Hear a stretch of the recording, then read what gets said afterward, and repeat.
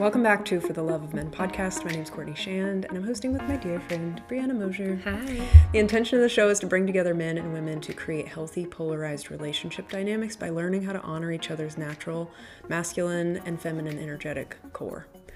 We have some really juicy convo happening today, and we're really excited for it. But first, I want to introduce you to my dear friend, Bri, because she is amazing, and this is absolutely highlighting her zone of genius. Thank you. I'm so happy to be back with you. I'm just sitting here like, oh, it feels so good to record. You don't know this because the podcast, we divvy them out for you in 2 weeks. But we took a little mini break. We both had birthdays and things going on in our personal lives. So we got ahead of it. And it feels so good to sit here with my friend and record. And we got a few nice messages over the last few weeks. Those of you saying how the podcast was resonating. And it filled my tank. Did you feel similarly? Oh my gosh. It was like... I was ready. This is working. I want to make more content for free. Yes. Just because it feels like our souls need to. Yep. And so the feedback is just so encouraging, but also it is very motivating for us that there's not free content like this at this level. I mean, there is, but it's worth having very in-depth content available. 100%. And it's so fun. It's so fun. And I know I didn't answer your question now. I will tell the people my magic in the world, but it just means a lot. It really does, because often we sit here and talk to each other and we think to ourselves, oh my God, this is going to help so many people. I wish I knew this when I was in that position. But the feedback loop isn't always immediate. You don't know what's landing or what resonates. So when you reach out and tell us, like we got a message this yesterday that said, my husband and I have been married for 15 years and this has opened up a whole new level of communication for us. I felt so humbled and so energized. It fed my soul. Like, I want to get back in there. I want to record. I want to do more. What can we create? Yes. So thank you. It means a lot that you take the time out of your day to share that you listen and that you value our work. Yeah. Thank you. On that note, if it's something that is resonating, please rate it. That helps us rank and get out to more people.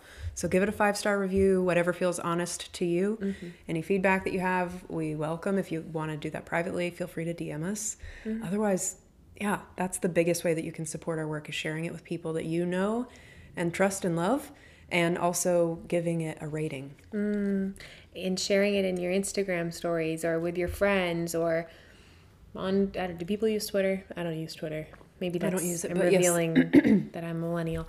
On Twitter, on Facebook, wherever. But when you share it, it means the world. And when you personally share it, which we have heard from so many of you that you do, thank you. Yeah. Truly. Yeah. Is there more? That's it. Okay. I just echo what you say. That's all right. I'm like, yes, all the things. Okay, my work in the world is, as many of you know, helping driven, ambitious women both grow their companies through embracing their empowered feminine energy and attract healthy, juicy, polarized, chemistry-filled, emphasis on the healthy, love, and empowered masculine partners. And as Courtney said, this topic is really near and dear to my heart because it was my experience for 2 years. I was in a relationship with a narcissist.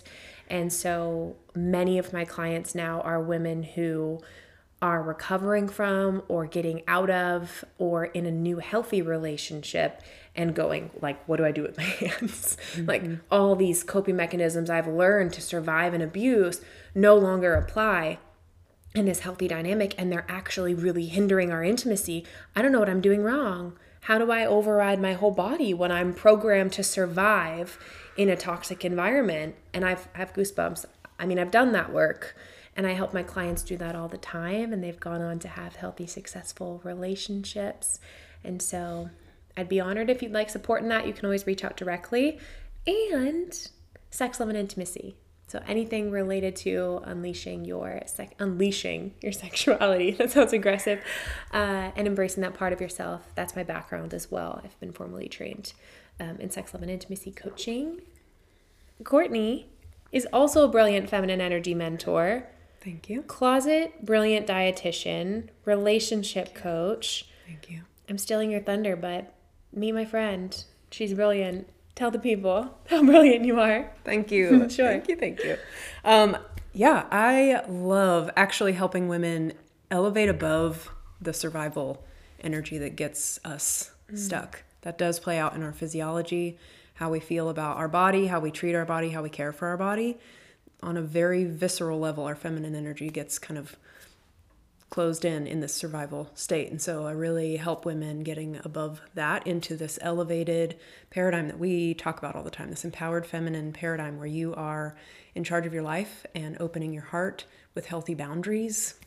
It's a big part of my work. I do help men and women finding healthy love by integrating more of their masculine energy, really activating that so that you feel safe and protected within your own body and within your own space in the world so that you get to play a bigger game. You get to experience more than just surviving at the end of the day. You get to really enjoy your life and thrive and bring that into all of your relationships creatively as well as romantically and physically. So good. I know. I love it. I get so much energy from that. So we have so much to add together today. And I'm really excited to dive in. Me too. And you've had, let me toot your horn for a second, you've had male clients now, correct? Yes. How exciting. Oh, I am loving working with the masculine. My masculine clients are actually some of the most thoughtful responders to my content. It's been wild. Like I love working with women, but also having male clients, they bring a whole new element of like, you know what? That's a great point. I hadn't expands you as well. Yeah, I hadn't explained that, but here's the thing. So it's really like rounding out my content, and I love using similar content for both because it works really well for a couple, but it also works really well if you're on either side of the dating table. It's so exciting. I know, thank you. I forgot, yeah. Not forgot, I remember, but thank you for mentioning it. You're welcome. It's my job to give you the layups. Thank you. Shots for. Okay, Narcissism part 2. Okay. We left off, if my notes are correct, chatting about victim, perpetrator, rescuer triangle, which I know I kind of mentioned a few times in the episode, but I'll just briefly cover it again. With narcissism, someone who has NPD, if you've not listened to part 1, go back and listen to part 1. It's vital. This won't make sense. It won't be a full understanding if you start here. So go back to part 1. Yep. Okay, so victim, rescuer, perpetrator is kind of like this triangle that happens with narcissism where they're playing all 3 roles.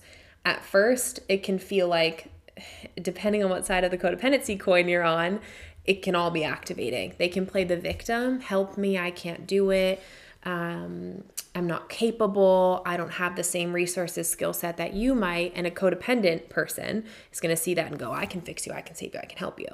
In the same breath, they also end up being the perpetrator, where they're also attacking, taking advantage, manipulating this person, often creating on purpose problems, issues, conflict in the relationship that they then get to play savior from and be the rescuer and fix you from. So it's kind of like they become the rainmaker and then they bring you the umbrella all the time. But then once you have the umbrella, I don't have an umbrella. What am I going to do? It's like that sort of twisted dynamic, and they're the one generating the rain. That's how it feels. And so the felt experience of being with a narcissist is like, to what direction am I supposed to pivot? And sometimes you pivot in the way that's right, meaning you don't get punished as much.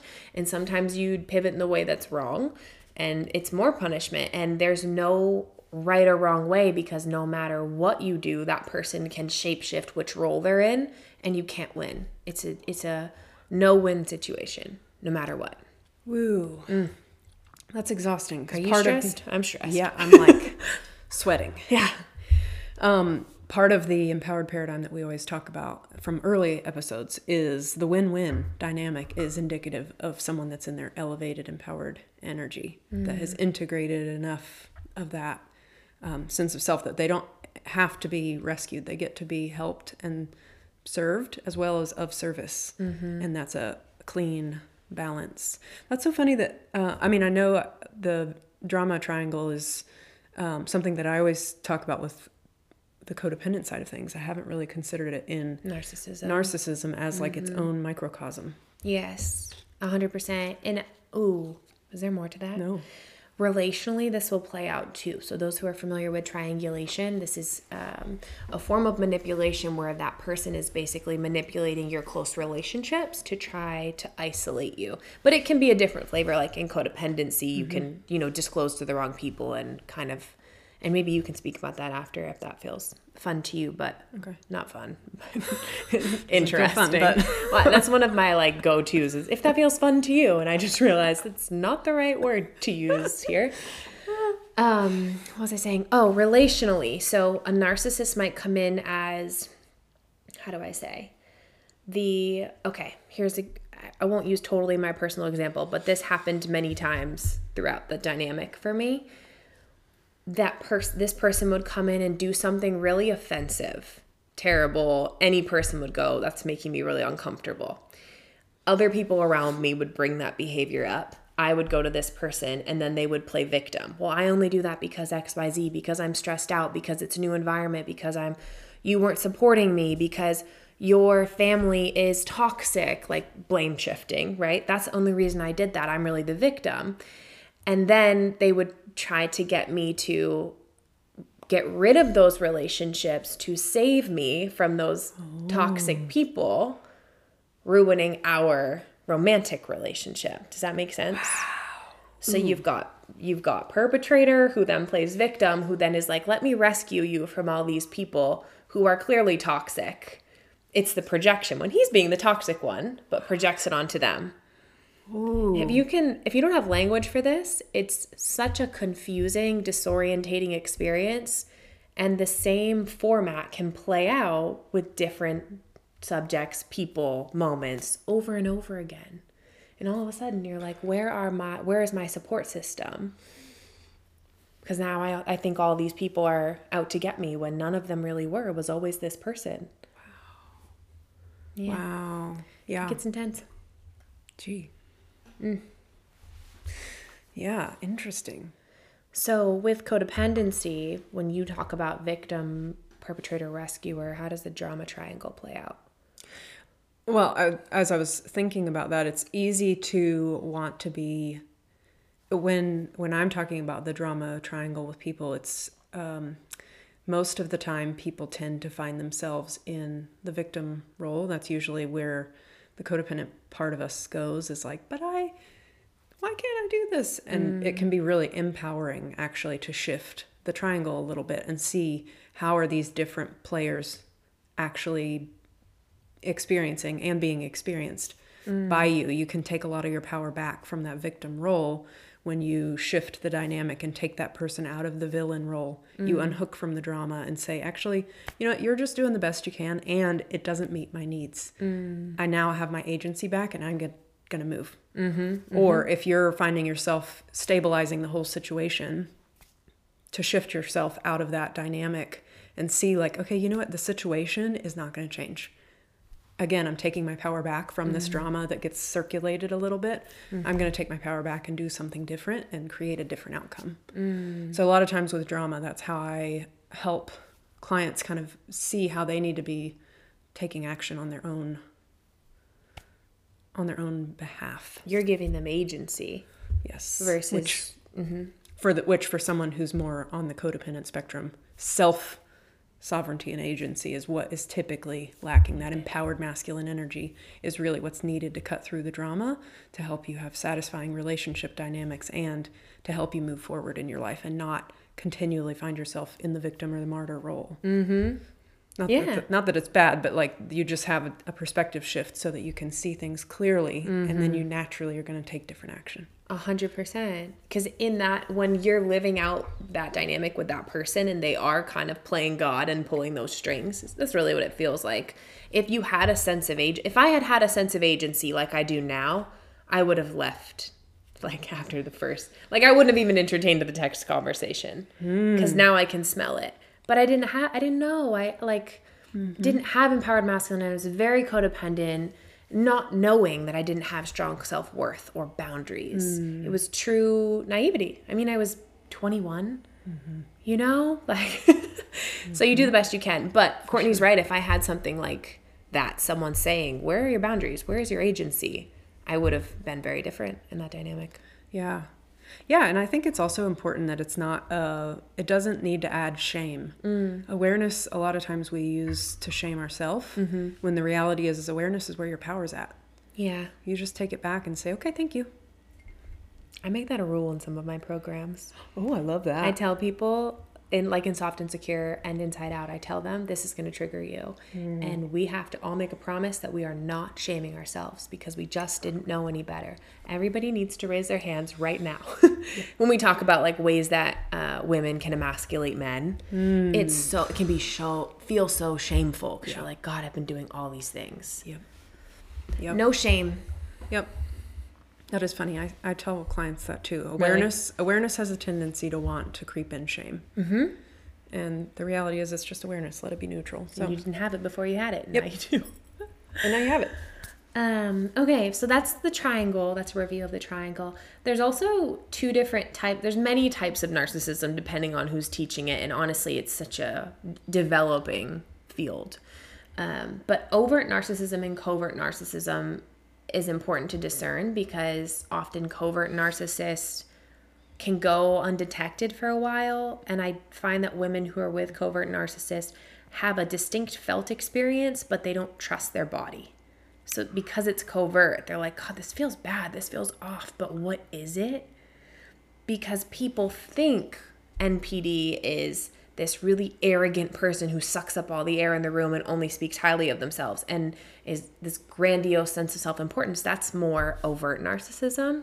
With covert narcissism, and by the way, all these links are in the notes if you want to read these yourself, but I'm going to give you some examples. They might seek admiration indirectly by putting their own work down. Oh, I'm not really that good. My podcast isn't really that great. It's like, what's the thing you always do? Like this motion? Yes. Yes. No, stop. Stop. My podcast isn't great. That kind of thing, which isn't, but we're doing it in a silly way, but it's all the time. Again, they play victim so that they can get that sense of importance fed from other people. Or they'll perform acts of kindness, emphasis on the perform piece. It's not true. Or complimenting others to get compliments back. Or these covert ways of like, you're so amazing in business, Brie. You wouldn't be here if it wasn't for me. That kind of like, wait, what just happened? Like a backhanded compliment. Yes. Like a neg. Again, I can laugh about it now because I've done my work and I'm far enough removed that it's like, this is ridiculous. Like, what? But it's very painful when you're in it. So these type of people who are covert narcissists can spend a lot of time fantasizing about earning recognition. Like they feel like they're so special and the world isn't seeing them. Not from a humility standpoint, from a way of like, beef me up. I'm more valuable than anyone's recognizing. And I'm a victim to the world because the world doesn't recognize how great I am. That's the energy. Ooh. They expect special treatment and feel slighted when they don't receive it. I remember like one instance where this person had a hair appointment and the person, did I tell this in the first episode? This sounds familiar. Yeah. And they were 5 minutes late and he went off. You should be here 5 minutes early for me. That kind of entitlement when like 5 to 10 minutes is pretty human. Yeah. That's you know? in the realm of humanness. So this is overt. We're in the overt. This is covert. This is covert. I mean, you could see all of these, I'm sure, in the overt as well. Okay. But these are more subtle ways where you go, I mean, they were late, but like, is it really justified to yell at that person that way over that? Gotcha. So the covert part is that the hint of doubt of like, well, you're not wrong. They are objectively late.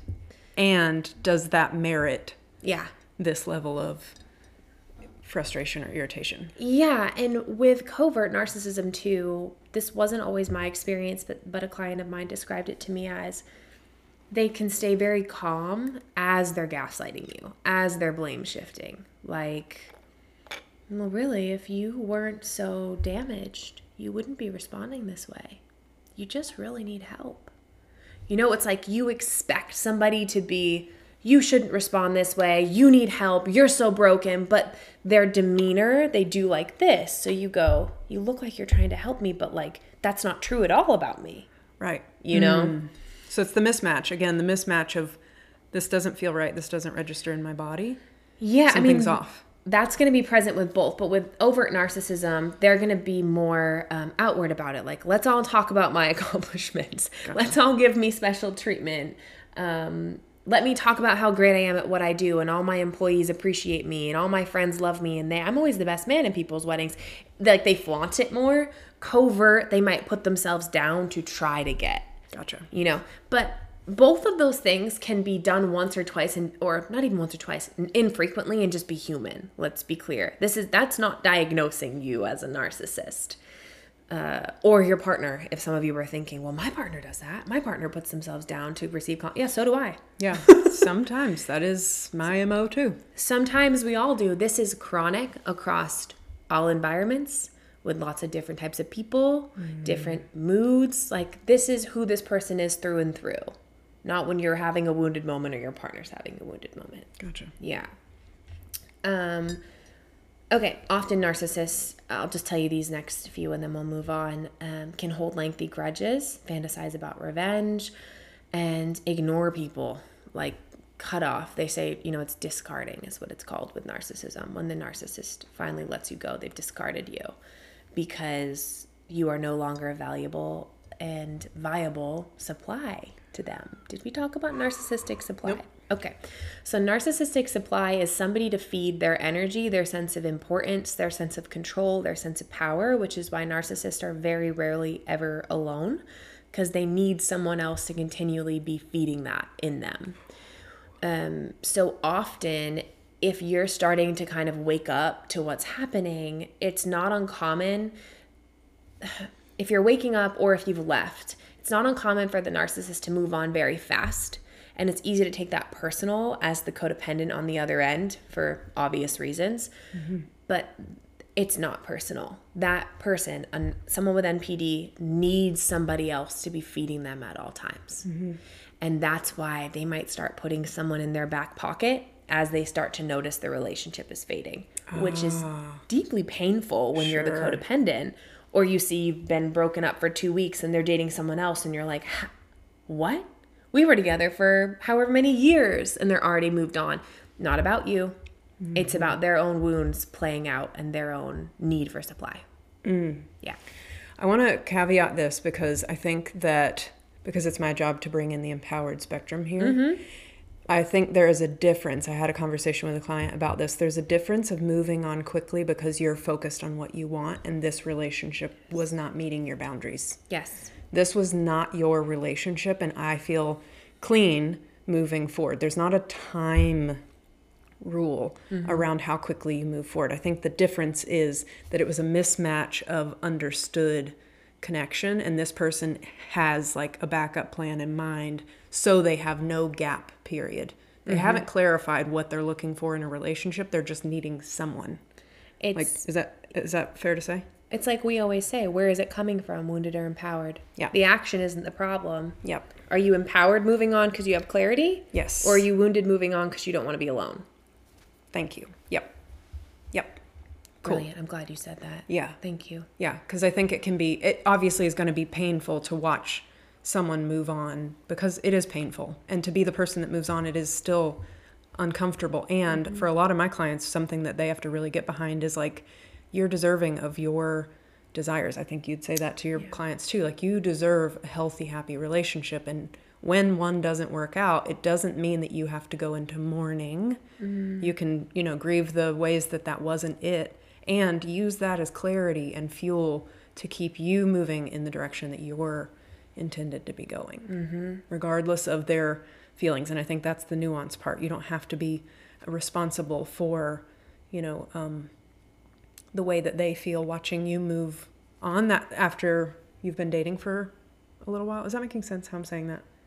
And the codependent doesn't doesn't have to feel overly responsible. Like, I need to go into, a year-long space of mourning. If you are an elevated, empowered feminine, you have your empowered masculine, empowered feminine pretty integrated, it's likely that you will move forward more with quickly. Less time. Yeah.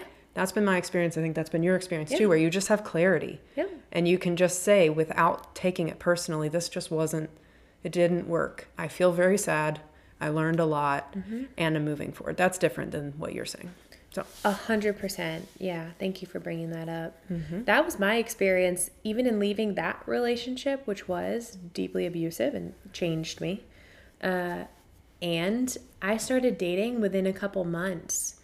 I mean, we could do a whole episode about this, but like, and my clients often find this too. They're like, I want to start dating again. And they often express, I want to feel loved, cared, seen for. And you are so deprived of that when you leave a narcissist. Like, because it's never really, and I know this is hard to hear, it's never really like true, deep love. A lot of it is almost like an exchange. Like you're validating their power, sense of existence, sense of self-worth to them. There's not real emotional intimacy because the codependent is never truly seen or loved for who they are in that dynamic. And I think that craving becomes so enormous by the time you leave a narcissist that a lot of my clients express just being around the safe man. You know, we have to be careful that they don't jump right back in because they find a safe man and they go, I haven't felt this way in so long. It feels so good to be loved and respected and cared for. And I know that feeling. I remember the first few people I dated, I had just moved to now. I mean, we'll talk about my personal story at another time, but the safety that I felt, and I went, it's almost like you don't know that you're dehydrated until you start drinking water. Yeah. And I was like, oh my gosh, I just didn't know what I was missing. Why was I there? Anyway. All right. I'm getting off topic, but they'll move on very quickly because their sense of self-worth comes from controlling, possessing, manipulating another person. That gives them a sense of I'm powerful. I play God sort of thing. So don't take it personally. Once they, what's called discard you, that's when you'll stop getting the messages and things like that. And maybe we do an episode on exit strategies because I help my clients with that a lot. could be powerful. Gray rocking and cutting off contact and things like that. It's easier in a one-to-one setting because there's often other factors involved. Okay, I'm gonna go down the rabbit hole if I don't pull myself back in. Just a wealth of knowledge. Yes, too many things. I want to talk about this love bomb that turns into the slow drip of abuse. That would be great to clarify. Yeah. Let's talk about that. Yeah. So in the beginning of dating a narcissist, it's going to feel probably amazing. Like they don't present as manipulative and abusive and putting you down or you wouldn't be there, you know? Often a narcissist is going to come in really strong with a lot of love, affirmation, promises of safety. I've never felt this way. You're incredible. How are you still single? Everything about you is perfect. Let's go on these big fancy trips, or let me introduce you to my family. And it's all so fast. Again, don't get caught up on timing because if it's empowered and appropriate, I mean, I have family members who got married after 2 weeks and they're madly in love, but it's the place that it's coming from, you know? And so depending on the person, they might be buying you lots of things, taking you lots of places, making these promises but something feels off in your gut and I can't explain it. You just know, especially women's intuition, you just know and you feel like something is off. They might be saying things like, I can't wait to marry you. I want you to have my babies. Like too soon, a few weeks, a few months to have that level of commitment. Do you want to say anything else about love bombing, Court? Anything else? No, I think this is absolutely your zone. Well, I'll say from the empowered spectrum, there is a difference in what I would say love bombing, and I think that there's a lot of second guessing that happens, especially, and it makes total sense if this has been an experience you've had, but there seems to be a lot of second guessing, like, is he love bombing me or is this an empowered masculine man? And my experience with empowered masculine men is there's a consistency to them. It's like the waves of the ocean is how I describe it to my clients. Like they're always going to come touch your feet. The waves will Yes. will always come back and touch your feet. It's not a like tidal wave tsunami feeling where like, well, now I'm going to go swimming. And maybe you can speak more to that experientially, but for me, that feeling is what I'm always looking for with clients, is there's a slow, consistent, gradual progression. Well said. Mm-hmm. And kind of like getting in a pool. It's not like pushing you in the deep end. It really is like a titration of intimacy consistently over time. Yes, 100%. With empowered masculine, I also find that they take their time for commitment or to say things like that because they're really behind it. Mm-hmm. You know? Mm-hmm. They might tell you that you're wonderful and amazing, but they value commitment. Yeah. They won't rush into it like that. You could also get a man who's wounded feminine who rushes into commitment. So that's when you have Courtney or me in your back pocket and you get to share all these nuanced details. And some of it we just can't do in a to be honest, we just can't do it in a podcast. Yeah. But what really discerns wounded masculine, which is not the same as MPD, but wounded masculine, which someone with MPD is going to have a lot of wounded masculine energy, is when you set a boundary. How does this person respond when I set a boundary? When I say, that doesn't really feel good to me, or I can't come that weekend. I know you really want me to, but I can't come. Or I really want to try XYZ in the bedroom. This isn't working for me. How does that person respond? Do they push back, shame you, blame shift, guilt you into it? You're not, the troubling part is you're not going to know probably until you experience this person for a while. Eventually you'll have a visceral sixth sense. You just feel it. Mm-hmm. And it's often a slow drip from the love bomb situation into the abuse. So let me explain that, because this is the part, it's hard to articulate, but I can do it. I believe in you. Thank you. It's like, I was explaining this to Courtney before we started recording, this money analogy. It's like when you start dating them as if they're giving you $100 bills. They're giving you compliments. They want to commit to you. They love you. You're the greatest thing ever. They give you special treatment. They're just passing out hundreds. And then you do something that kind of bothers them, or they start the slow drip and they're wanting to move into manipulation. Let's say you say, no, I can't come that weekend, no matter how much it means to that person. You have to say no. Well, now they only give you 50. Now they're just giving you 50s. And then eventually they throw in another 100. So you're like, okay, well, it's good. I'm still being fed, but it's mostly 50s now, right? Now that you guys have solved things. And then you do something else that they've decided they want to start asserting their power again. And so you're being punished and they're only giving you $25 bills. But once you're past the conflict, they'll give you 50s again, but 25s and 50s. And in your head, you're thinking, is it going to go back ever to how it was when I got hundreds? This person can give me hundreds. I felt amazing when they were giving me hundreds, but now they're mostly giving me 50s and 25s. But if I just hold out, they might come back and do more. But then something else happens. Now they're giving you 10s. And you're like, well, I'm still being fed, but this feels really bad. But then they throw in a 50. Then they take you on a trip. Then you're amazing again. Things are good for 2 weeks. And then you get in a fight. Now you're getting 5s. Like the abuse gets worse. The love and affection is pulled away. There's not respect. But then they give you 100. And it becomes this kind of, what am I going to get? How do I figure out how to be the person they need in order for me to get those hundreds again and feel good? Wow. And that's where the shape-shifting begins. The difference being when conflict arises, both people will have to tend to themselves. You may not have $100 to give in that moment because I need 50. I can give you 50. Mm-hmm. But we ideally would want to return back to hundreds. Yes. If but you're never going back to the neutral set point, that's where the red flag is. And I remember hearing, I forget who said it.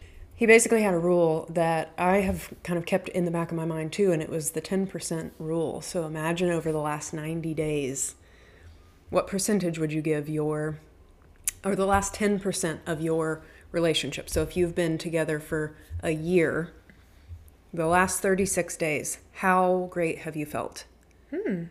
It's always going to keep you progressing, moving forward, and give you some parameters, very measurable parameters with which to say, am I thriving? Is this relationship actually functional and healthy, or is it toxic for me? Which, as before we started, I was saying. That was so validating for me to realize that a relationship can be toxic for me and not necessarily be an assigned set of rules, probably very similar to this. It's a felt experience, and the more that you can trust yourself, that's the green flag. The red flag is how often you feel like you have to override your internal cues to make it work. That's the toxicity.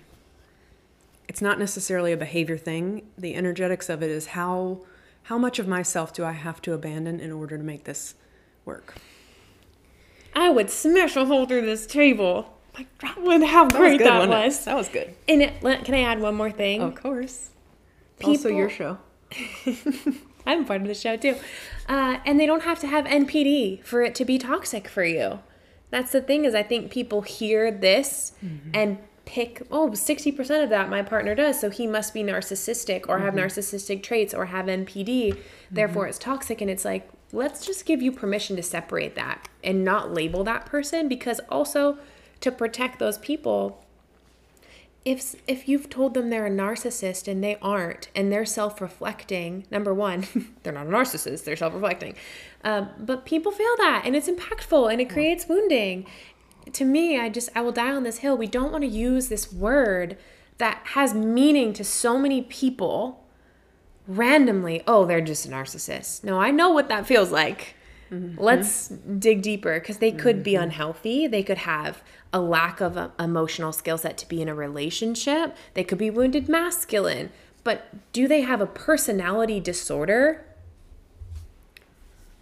Do you really know that? I wouldn't use the word. And then it also, on a personal note, insults all the people who have dealt with someone who has NPD. And it's like, if you're throwing this around, it's kind of invalidating my experience, which is much different than what they're describing, you know? Yeah. So. Yeah, good point. Yeah. Boom. Okay. We went off Trusting topic. yourself. Again, Trust I think yourself. that's the key. If you hear nothing else, your felt experience is correct. Learning to trust it is the art. It's enough information. That's really what it comes down to. It's enough information. Yeah. With awareness to your triggers, of course, and where your anxiety and trauma kind of makes things a bigger deal than they are. But again, that's a rabbit hole we just can't get down. Yeah. We'll get lost in it. Like Alice in Wonderland.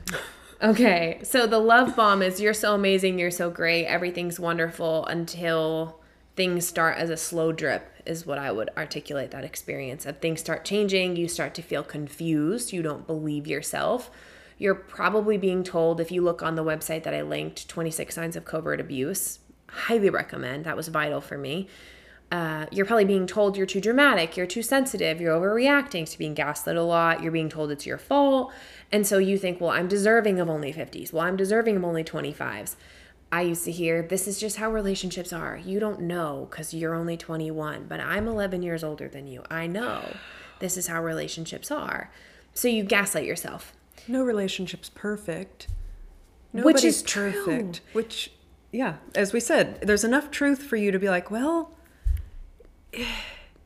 you're not wrong, and this doesn't feel right. Exactly. That's exactly what it is. There's enough of a kernel of a truth. And when you have a codependency wound, you give people too much benefit of the doubt with a loss of self and a sacrifice of your body, what she's telling you, what feels good for you. So you lean toward compassion and you go, well, I can see why I could be a little bit demanding. That makes sense. I'll work on that. Yeah. And then you start shape-shifting into somebody who is always succumbing to his demands because you're afraid of being demanding. And it can be like that with every characteristic about you. So a lot of people don't know that they're being abused when they're in this situation because of the significance of the gaslighting and the way that things feel kind of true but aren't.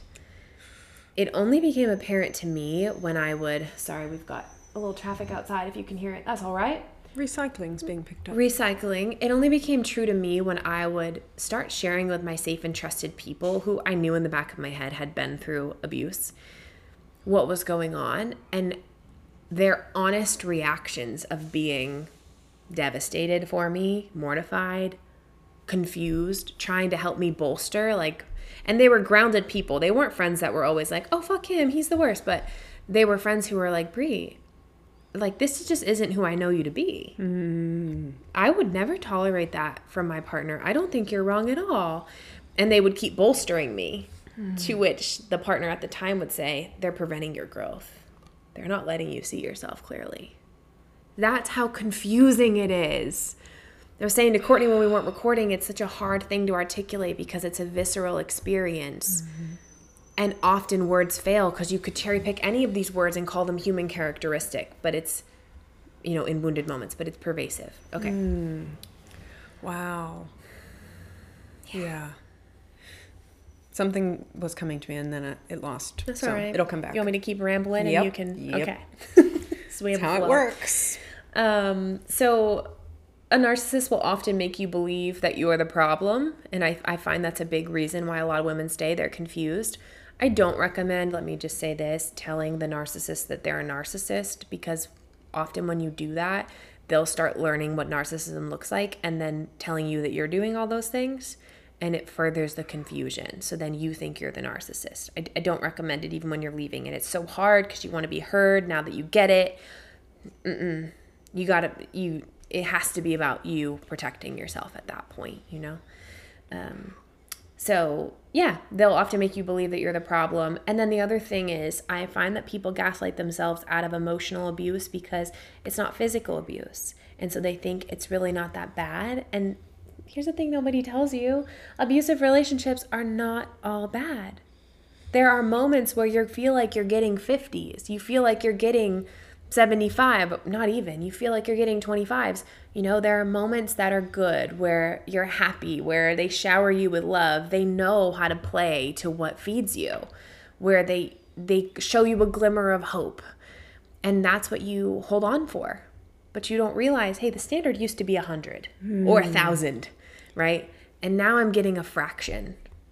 And now I feel bad about myself all the time, and I'm anxious, and I don't trust myself, and I don't like myself, and I don't like life anymore. Like, tune into what is your felt experience in life being with this person. Because it's not all bad. And narcissists will definitely put on a front to all people who don't know them. So being on their arm can feel really great. They'll, like, my experience was, it bolsters my accomplishments, how amazing I am, how beautiful I am, how accomplished I am. And I would feel like, this is so great, I have a partner who supports me. But then behind closed doors, the only reason you're successful is because of how I've helped you.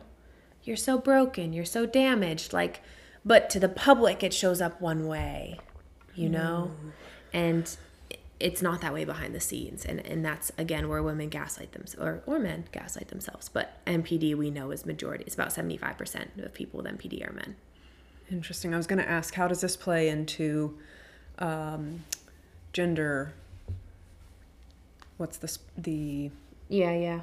split? Because I do know, and I don't want to act naive, that there are not these behaviors happening in women too. I hear a lot about narcissistic mothers. Yes. The female narcissist. There's a lot of that talk as well. What are your thoughts on that? Anna Delvey, did you watch that? No. On Netflix. That's a great example of female narcissist.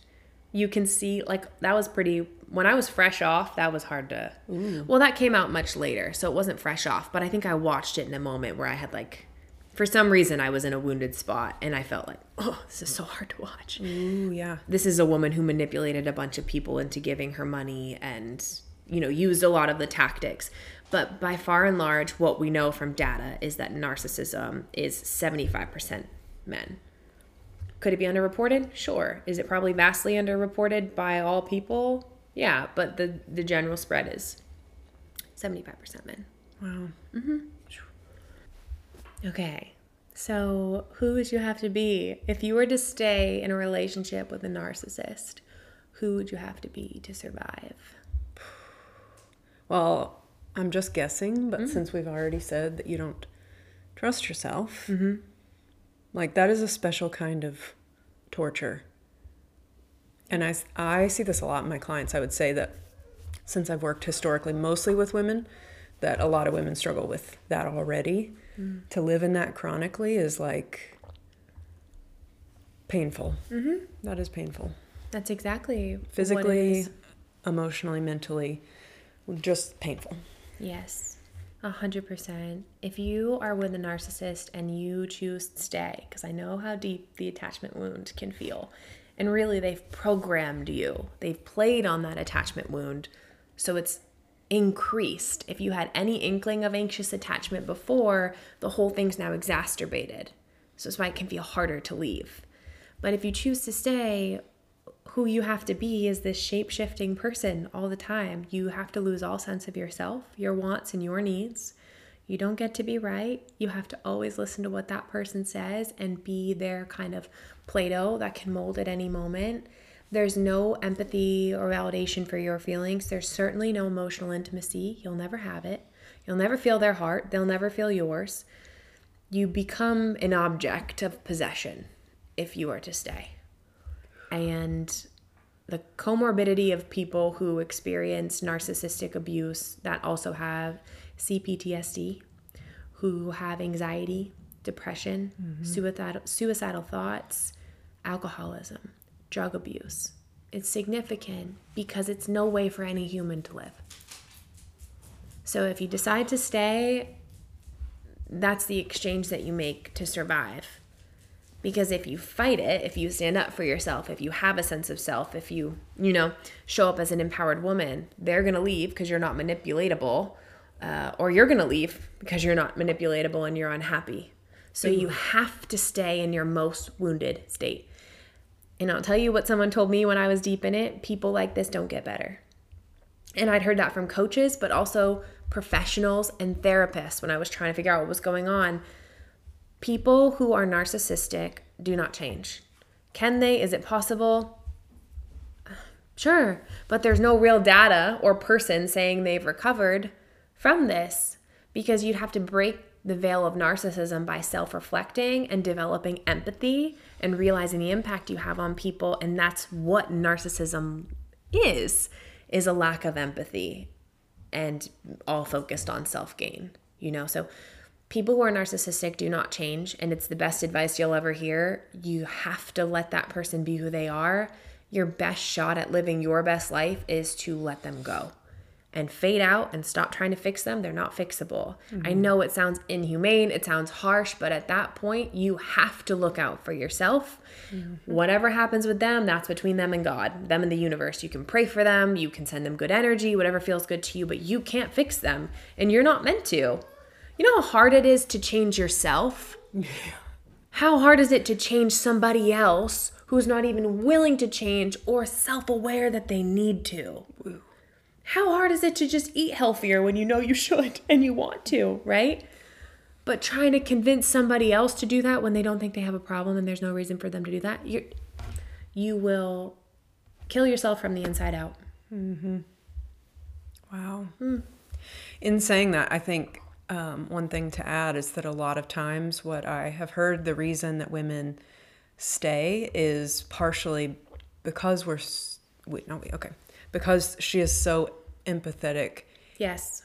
And this can be tricky for women who have done any type of inner work and trauma work and have the languaging of trauma work. I can imagine how that would be like the perfect storm because, I see that your inner child is really neglected and I have compassion for that. And I'm just going to love him into the man that you're intended to be. Again, I'm just using men because we said majority of these cases are men. But I'm just going to love you into, give you the love that you didn't get and pray that you grow into the person that you're intended to be. And that is inner work. And I think also just from my clients and my own experience, the turning towards yourself when you're looking at your partner's stuff is the hardest turn you will make. And so in this dynamic where there is a disproportionate amount of give and take happening, I can imagine that is like peeling your skin off, like just excruciating. You become a shell. Yeah. Like, I'm in this body, but am I here? Yeah. Where am I in here? Yeah. To turn towards yourself and focus on the work that you need to do to grow yourself and commit to your path. I mean, that's hard in normal situations, much less when there is like psychological damage and intentional damage happening. 100%. Yeah, you can't love them enough to change. It's not possible. And I love that you brought up the point of if you have this background, because that was my experience, and so many of my clients, you know, my degree is in psychology, and so I was like, oh, he has PTSD, I can help him with that. I understand all about this. Again, laughing because it's like, oh, why did I do that to myself? You know? Because you have language for it, you have skill set, and then they want you to rescue them.